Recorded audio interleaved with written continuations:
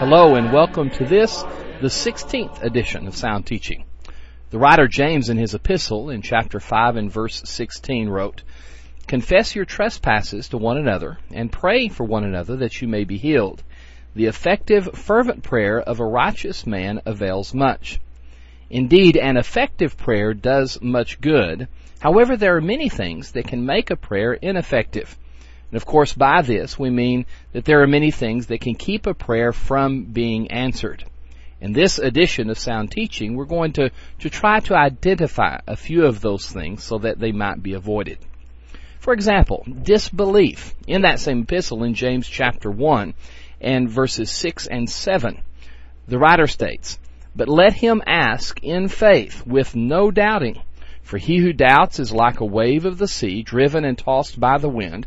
Let not that man suppose that he will receive anything from the Lord." A lack of faith in the ability or the willingness of the Lord to answer prayer is simply not acceptable to him. His power is total, and his mercy to men is also beyond doubt.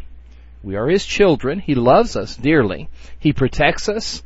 Sometimes he denies our petitions, but there is no doubt that he listens and wants what is best for us.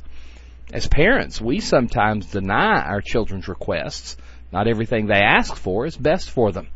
However, it is typical for a loving parent to listen and consider the request of his children. Our Father in heaven does no less. And when we ask something of him, we must not doubt his ability or his desire to grant every appropriate request. Also, disobedience sometimes hinders our prayers.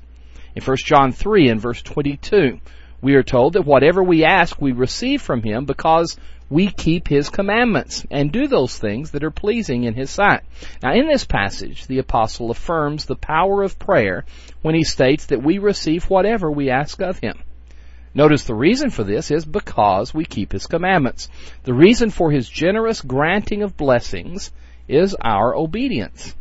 And since this is true, it stands to reason that disobedience will lead to unanswered prayer. After all, it's ludicrous to expect God to give us what we want when we, through rebellion, refuse to render unto him what he deserves.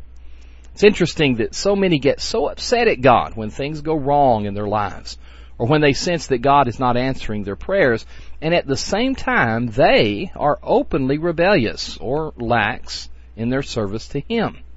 Remember, he grants blessings even to the forgiveness of sins, not because we deserve it, but rather because he loves us. We should remember that as we direct our lives in service to him. The problem of worldliness hinders prayers from time to time. Isaiah 59 and verse 2, "But your iniquities have separated you from your God. Your sins have hidden his face from you so that he will not hear."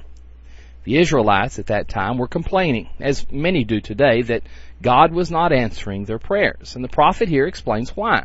It was not because of the unfaithfulness of God, but the rejection of Jehovah by the people. Their lives were caught up in the cares and immorality of the world.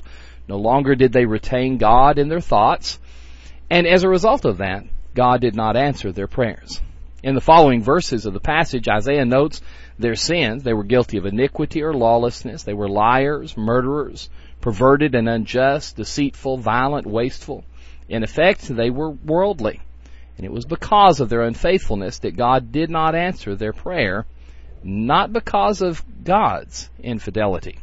Now, when God's children today get caught up in the worldliness that presses in from every side, their prayer life becomes ineffective and vain. Selfishness sometimes hinders our prayers. Back in the epistle of James, chapter 4 and verse 3, James wrote, "You ask and do not receive because you ask it amiss, that you may spend it on your pleasures." You see, when we request anything in prayer, we need to be careful to examine our heart so that our motives are not selfish in nature. It's contrary to Christian nature to exhibit selfishness. The idea of gaining privilege to use to your own benefit should be repugnant to any professed child of the Father. It's proper to request blessings from the Father. However, in doing so, we must exhibit maturity and selflessness. To make requests out of selfishness will invalidate our prayers before God. Finally, sometimes an unforgiving spirit can hinder our prayers. In Matthew chapter 6 and verses 14 and 15, you'll remember our Lord's Sermon on the Mount where he said, "For if you forgive men their trespasses, your heavenly Father will also forgive you. But if you do not forgive men their trespasses, neither will your Father forgive your trespasses." God does not look kindly upon an unforgiving spirit. A man who is unwilling to forgive his fellow man should not expect to receive mercy at the hand of the Lord. Imagine, if you will, a sinful man, imperfect himself, who is unwilling to forgive another imperfect, sinful man. Then strive to imagine that same unforgiving and imperfect man going before the throne of the perfect and merciful God and asking forgiveness for his own sins. Such hypocrisy is too often seen in the church of our Lord. Mark this well: if you're not willing to forgive your brother for transgressions committed against you, you will not receive forgiveness before your God. We all need to remember again the type of prayer and man that are acceptable before God. Again, as James said, the effective, fervent prayer of a righteous man avails much. Thanks for listening to this edition of Sound Teaching. The Sound Teaching broadcast is brought to you by the Westside Church of Christ in Fort Worth, Texas. My name is Stan Cox, and I am the evangelist for this family of Christians. For more information about our congregation or to find much more material for your private study, please visit our website at soundteaching.org. That's soundteaching.org. Until next time, we pray God's blessings upon you.